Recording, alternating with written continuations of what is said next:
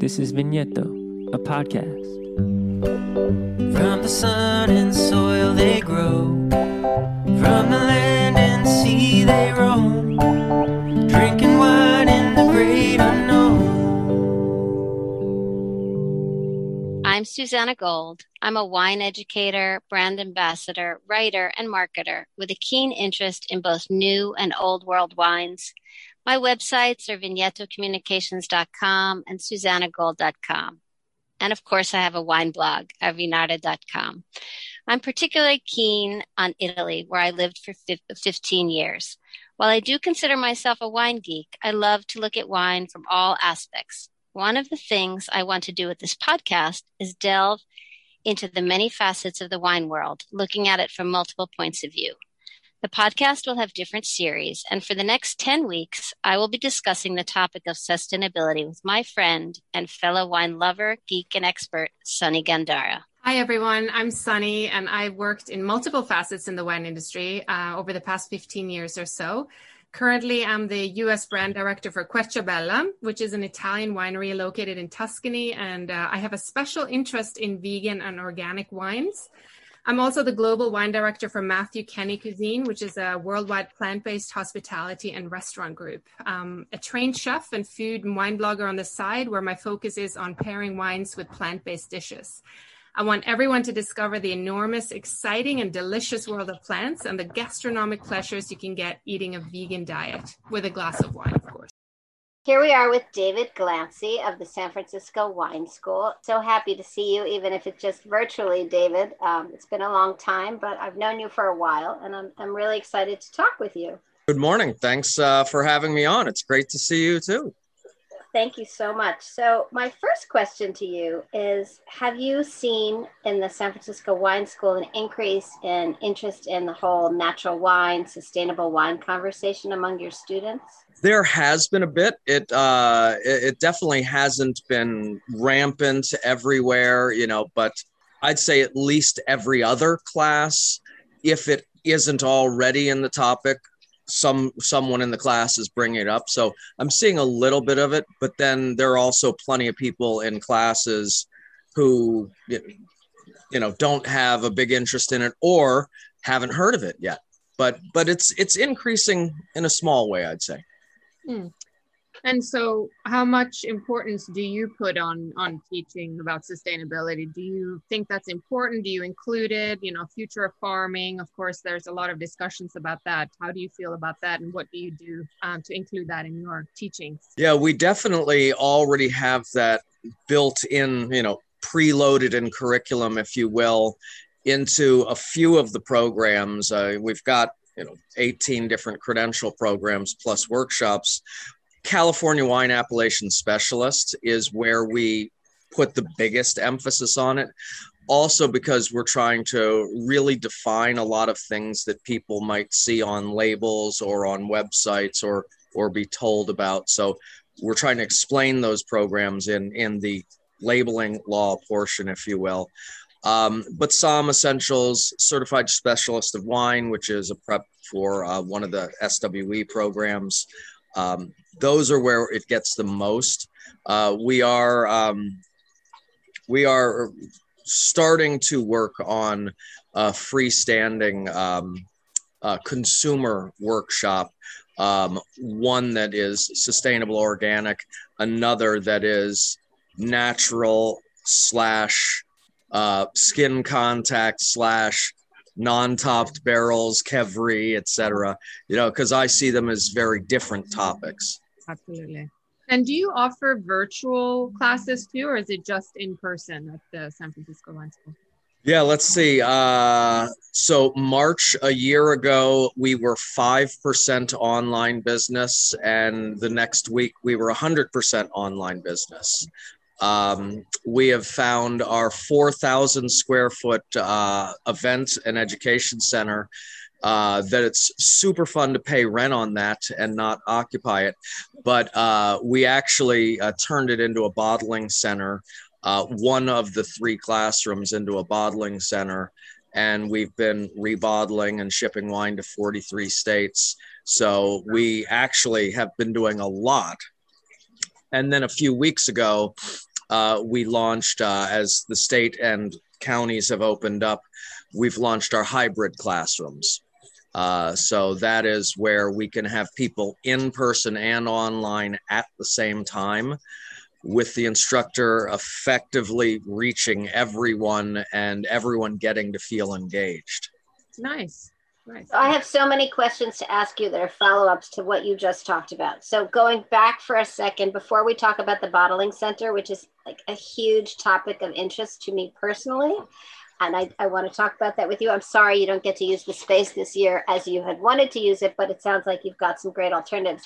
But can we go back to your view of natural wine and organic and skin contact, and sustainability, and how you see them as very separate topics? Can you sort of separate that out for me? I think that's what you said. Yeah. And when I say separate, it's tough because there's a lot of overlap and there's a lot of confusion.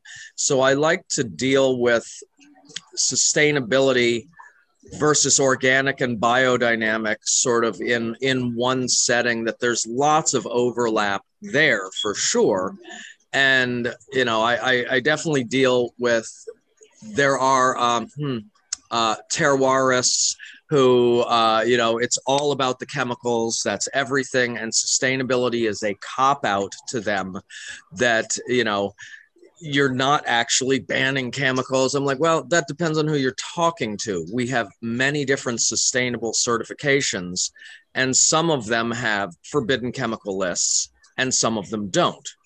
But organic and biodynamic don't give a damn if you install a solar panel, you know, a solar field, if you do water recollection, you know, if you set, you know, moisture probes in your vineyards, you know, if you have your own water treatment facility, you know, et cetera, et cetera, et cetera. If you've created a riparian zone at your winery, you've given back vineyard land to restore riverbanks, you know, all these things that are unsustainable. Just organic and biodynamic doesn't deal with that at all. So I like to talk about that and, you know, give as many examples as we can. And also show the differences between the different sustainability programs. Right. They are very complicated. And in fact, Sunny and I go back and forth all the time about this topic. She hates the use of the word sustainable. I like it. I think it includes bigger topics other than just the vineyard and the winery. I think it also includes, you know, workers and sort of the social responsibility piece. And I just like it, but I know that it's not a term that everybody likes or uses in the same way. So yeah. Are you talking about when you're teaching the trade or when you're teaching consumers? Because I know you teach both. Yeah, both. Absolutely. I think both are ready to hear it. And, you know, to simplify it for them, you know, that organic, I mean, my my sustainable for idiots is, you know, that organic is just no chemicals. Done. Chemicals are out. Keep it natural, if you will. Biodynamic, no chemicals, everything done in conjunction with the phases of the moon. And there's all these different preparations. And it's not witchcraft. It's kind of like the Farmer's Almanac, but we could tell you more. And then sustainable is every input, every output, measuring it, improving every year. But it's about the environment, but it's about sustaining the business. It's about supporting the community. It's about, conserving limited resources, and that they aren't better than each other. And the good news is there are folks who are SIP certified or Lodi rules or whatever, that they have a sustainability certification, but they're also organic, or they're also biodynamic. Right. Where do you see wine education heading in the years ahead? Obviously, after the year we've had, where do you see any new changes that can, you know, be better or something that excites you? Yeah, I mean, it's there are so many things. I mean, what has excited me, I'm going to say, you know, for the last, God, it's nearly a decade now, is almost a rediscovery of California for me personally. and I started out as a Francophile, and French wine was the source of everything for me. And I always preferred old world wines. And even becoming a master sommelier, it's been easy to dumb down the new world in general. The grape is on the label, we're done. And diving into California, just because I saw there was no product, there were no education programs, credential programs in California wine. So it was a business need that made me fill that niche. And then writing the program, I got to say, it has made me do road trips and creative hiking, tasting days so many times that I have discovered so many layers of California that I didn't realize were there. Mm-hmm. And what really excites me is my students reporting back that, oh my God, I went and I saw that winery and that wine, I saw the region and wow, it was just like you said. And I discovered this thing and I'm like, what? Wait, I don't know that thing. And so they're reporting back to me and giving me new information. And then I've got to go do another road trip. So that's been super exciting. I'm excited about emerging regions though. We don't know what the next thing is going to be. Bulgarian wine has been knocking at our door. We're not seeing as much of it as I thought we would, based on, sort of the first trips that they were making here. Slovenian wine, we really haven't seen that much of it. English sparkling wine is conquering the world. Now I'm waiting for the still wines. Next warmer season. So it's just fun to see what will be next. I'm waiting for Moldovan Pinot Noir to make it to California. I love it. I do love that you're doing a California wine education program, because I've been missing that too. And I'm also guilty of just drinking old world and just kind of California as an afterthought, but there's so many exciting areas there. So I definitely will be taking that program now that I know it exists. So oh yeah, it's a great program. I've been trying to take it for years, but just couldn't kind of fit it in. But that's my next one after I finish what I'm currently doing. And you also just created one on the Pacific Northwest. Can you tell us about that? Yeah, Northwest Wine Appellation Specialist. Fred Swan really took the lead on this program for us. He's been with us since the beginning. And all right, not quite 6 months in, whatever, close enough. So basically, we found there is more thirst for knowledge, pun intended. Oregon and Washington, for sure. That's a no-brainer that people want to learn more about that. But also Oregon, even in the trade, a lot of people, are Willamette Valley, Pinot Noir, Pinot Gris done. That's all we've got. To dig into Southern Oregon really thoroughly, to make sure they understand the rocks of Milton Freewater, that's really Oregon, and looking at those different wines. And, then, while we're here, we got to look at some AVAs that overlap in a way that you're not expecting. So we got to talk about Snake River. So if we're going there, we might as well jump across the border fully into Idaho. And that's a surprise to people when we give them Idaho wines. And then British Columbia. We talk about British Columbia in our CSW program, and in a few other places we talk about it. Our World Grape Series, we talk about Pinot Noir from there. But to really dive into it in depth, that's an exciting thing. I don't know anyone else doing that. And, that is our hardest one to get wines. That is definitely a big challenge, but we've gotten some outstanding wines. We've paid more for them, and, it's harder to get a 12 wine flight, but that's exciting stuff. So it's 4 classes. It's, is that right? I'm pretty sure. Southern Oregon gets its own. Willamette Valley gets its own. Washington gets its own. No, yeah, I'm not sure, but definitely British Columbia gets its own session, and then there's an exam at the end. Nice. Yeah, Those both sound great. We had Jen Huther on another episode, who's a first Canadian female master sommelier, and she has been championing Canadian wines and a lot of organic selections, and I've been really curious about that. So that's great that you're including that in the certification as well. I'm trying to go up there in 2 weeks, but they won't let us in. Not yet. Well, we'll see. How that evolves, but. Since you are a master sommelier, I wanted to ask you what you're seeing in the master sommelier community in California in terms of sustainability.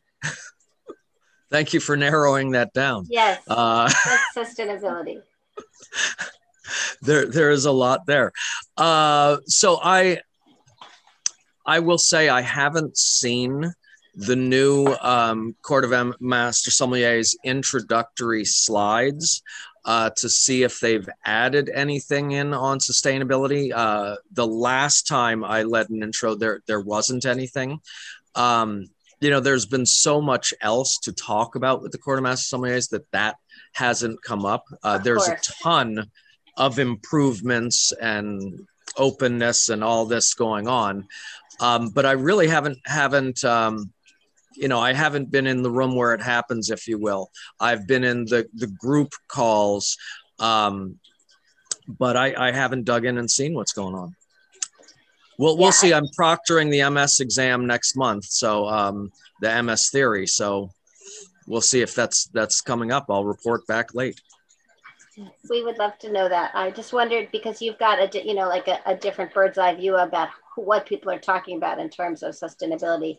Yeah, I mean, you mentioned Tablas Creek. I certainly would have to bring up, the godfathers of sustainability in the U.S., Ein Fetzer, not just with Bonterra, but just everything that they've done. They've practically written the book on sustainability. But others, I'm blessed with getting access to too many that I have trouble in my old age remembering them all. But I have been a judge in the California Sustainable Wine Growers Alliance Green Medal Awards. This is, I think, my 5th year. And so I'm getting exposed to a lot of folks who are doing cool stuff. I would say I was stunned to find out how much Boisset is doing. Because I very often see them more from a marketing perspective than I do from and a fun perspective, which is all good. But they're really doing an outrageous amount of things at particularly at Deloche is where they're doing a lot of it. But at all of their properties, they're doing stuff. Halter Ranch down in Paso. Shannon in Lake County is doing a lot. Who is I would say one that's under the radar for a lot of people, but a big producer, Scheid in Monterey, an example of how sustainability goes beyond organics in some ways. They had their own wind turbine installed. And it provides all of the electricity for the winery and 50 nearby homes. Oh my God. Wow. And wow. And then they built a community soccer complex just because giving to the community. They want it to be a good place where they live. Amazing. O'Neill Vintners, I had no familiarity with them prior to this year. And they've got wineries under their corporate umbrella, if you will. But they've got something like the world's largest biofiltration farm. It's just crazy what they're doing. They reuse every single bit of their water. That's so interesting. What is the Green Meadows Awards? I don't know anything about that. Yeah, so it's the California Sustainable Wine Growers Alliance. One, they did a green cookbook and all, but this award every year, there is, let's see, there's categories for the award. One is environment. Another is community. Third one is business. And then you look at how they did, an applicant did in all three of these, and they can also choose to put themselves in for leadership. And I'd say Jordan, I've got to throw Jordan in the mix. Jordan gives millions of dollars to causes, and Boisset is also doing stuff for social causes as well. So there's a lot going on. It sounds like a lot. Yeah. Sometimes it just feels like California is such a different world than over here on the East Coast. So you're just the perfect person to kind of speak to about all of this, which was one of the reasons that I really wanted to speak with you. Super interesting. Back to the sort of restaurant sommelier world, you know, in the food world, you know, we've seen some changes post-COVID with me being vegan. I was very excited about 11 Madison Park going 100% plant-based, just to, you know, Daniel Hum was saying that the way we produce food is no longer sustainable. And I was curious if you've seen something similar happening. I think you kind of alluded to it previously, but where buyers and sommeliers getting perhaps more conscious of how the wine they purchase are produced, say, or do you think people still hold traditional values? Because I saw something about 11 Madison Park's wine program is going to stay the same, that they're not necessarily trying to embrace the organic naturals. And I found that kind of interesting that they separate the two, because it's both food products, in my opinion. But that's very odd. Yeah. That's interesting. Right.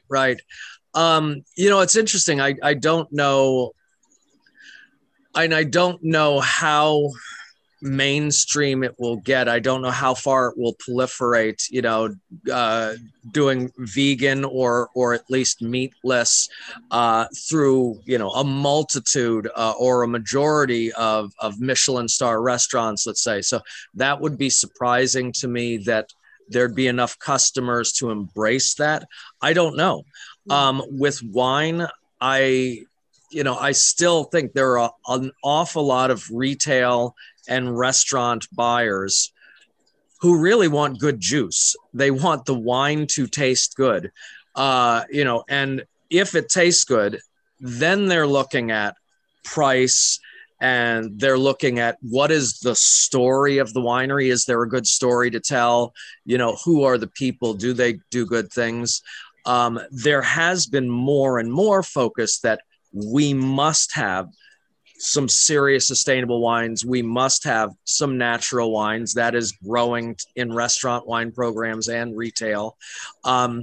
We've got to have wines that reflect social causes or underserved communities. You know, we should have some wines in our restaurant or store that were made by African-American winemakers or owned wineries. We should know for sure we've got women-owned wineries or women winemakers, Mexican-American. You know, we're looking at everything that, you know, people are really paying attention to, you know, what are causes behind some of these wineries.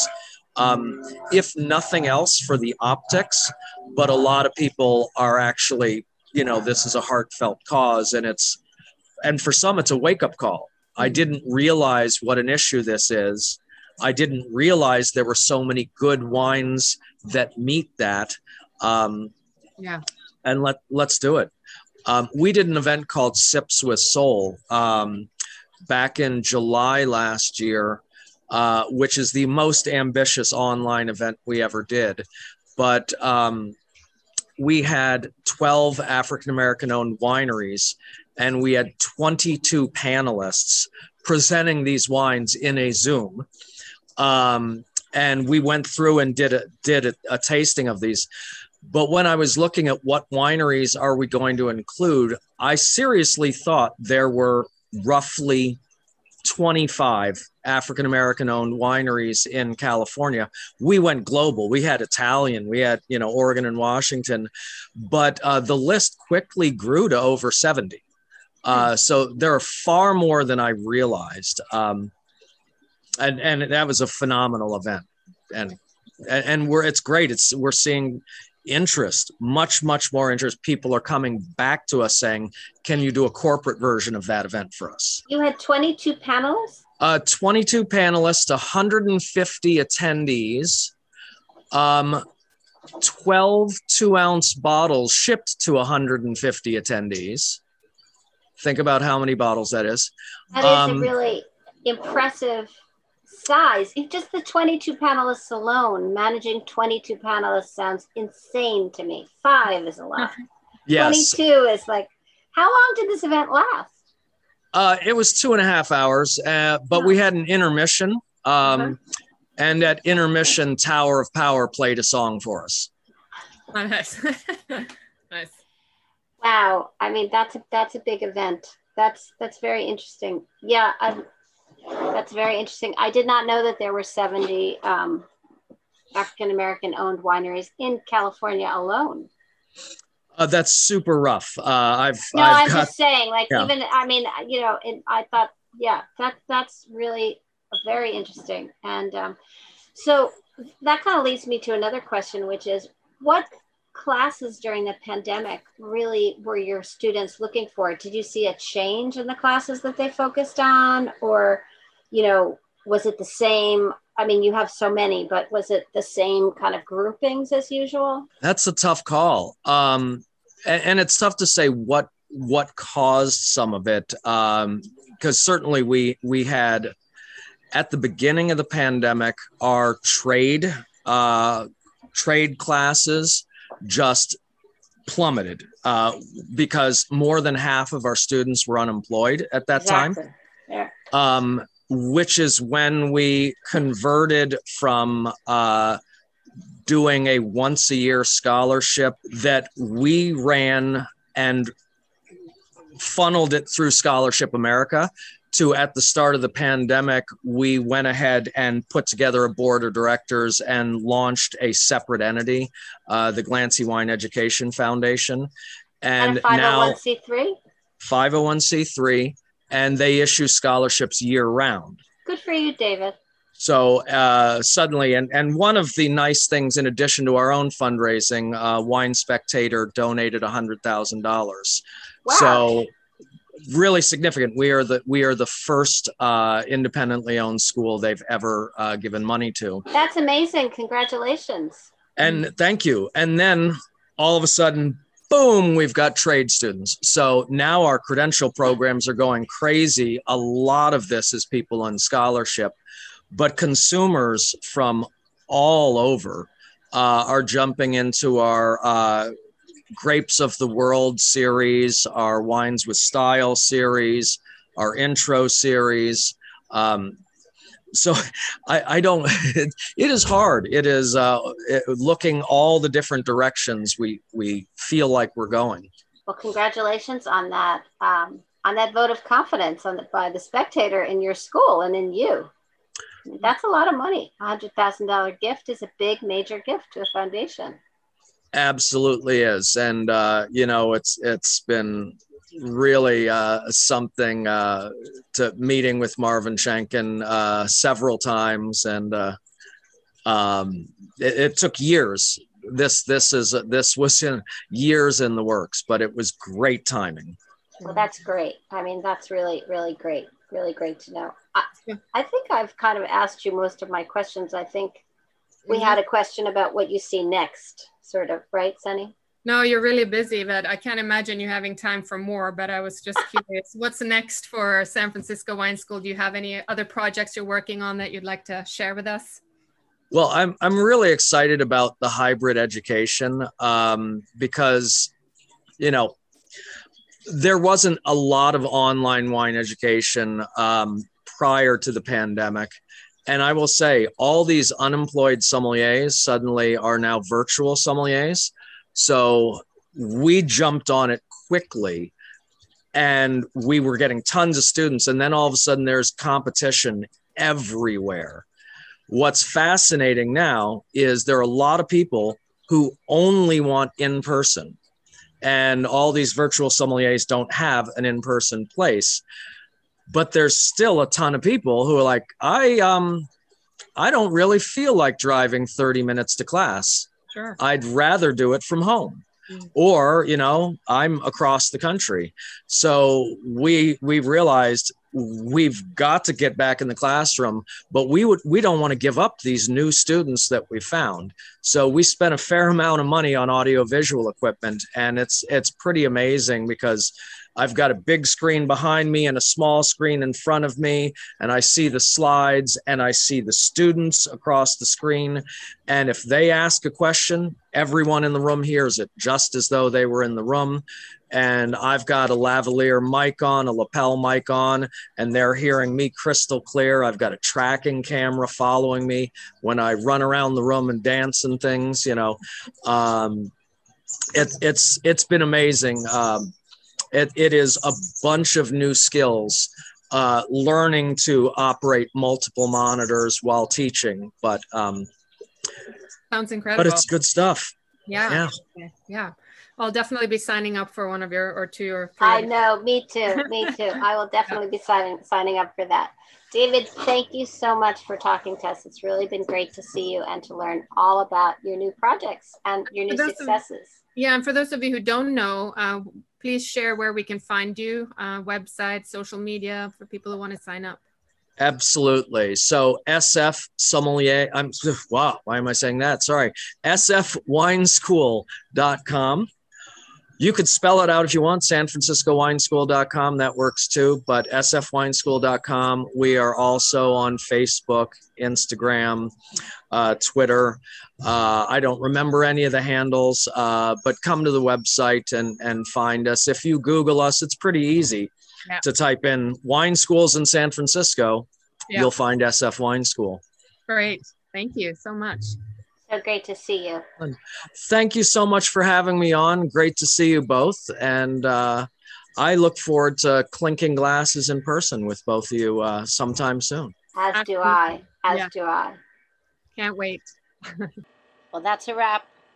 It's been a fantastic 10 weeks with my co-host, Sunny Gandara, as we've talked with our guests about the topic of sustainability. I've really loved having Sunny as my co-host, and she may come back for a future series in the fall. In the meantime, I'm going to do a short 5-week series on sustainability, looking at it more from a corporate angle. My guest next week is Gabriele Lucentini, who is the head, a co-founder of a communications consultancy firm in Italy called Nirtia. I hope I'm pronouncing that right. And they've created an algorithm for companies to measure themselves against the Sustainable Development Goals from the UN, according to their communications needs. So I'm really excited for next week's podcast. As always, our podcasts are released on Fridays, and you can find them wherever you get your podcasts. Thanks so much for listening. This is Vigneto, a podcast. From the sun and soil they grow, from the land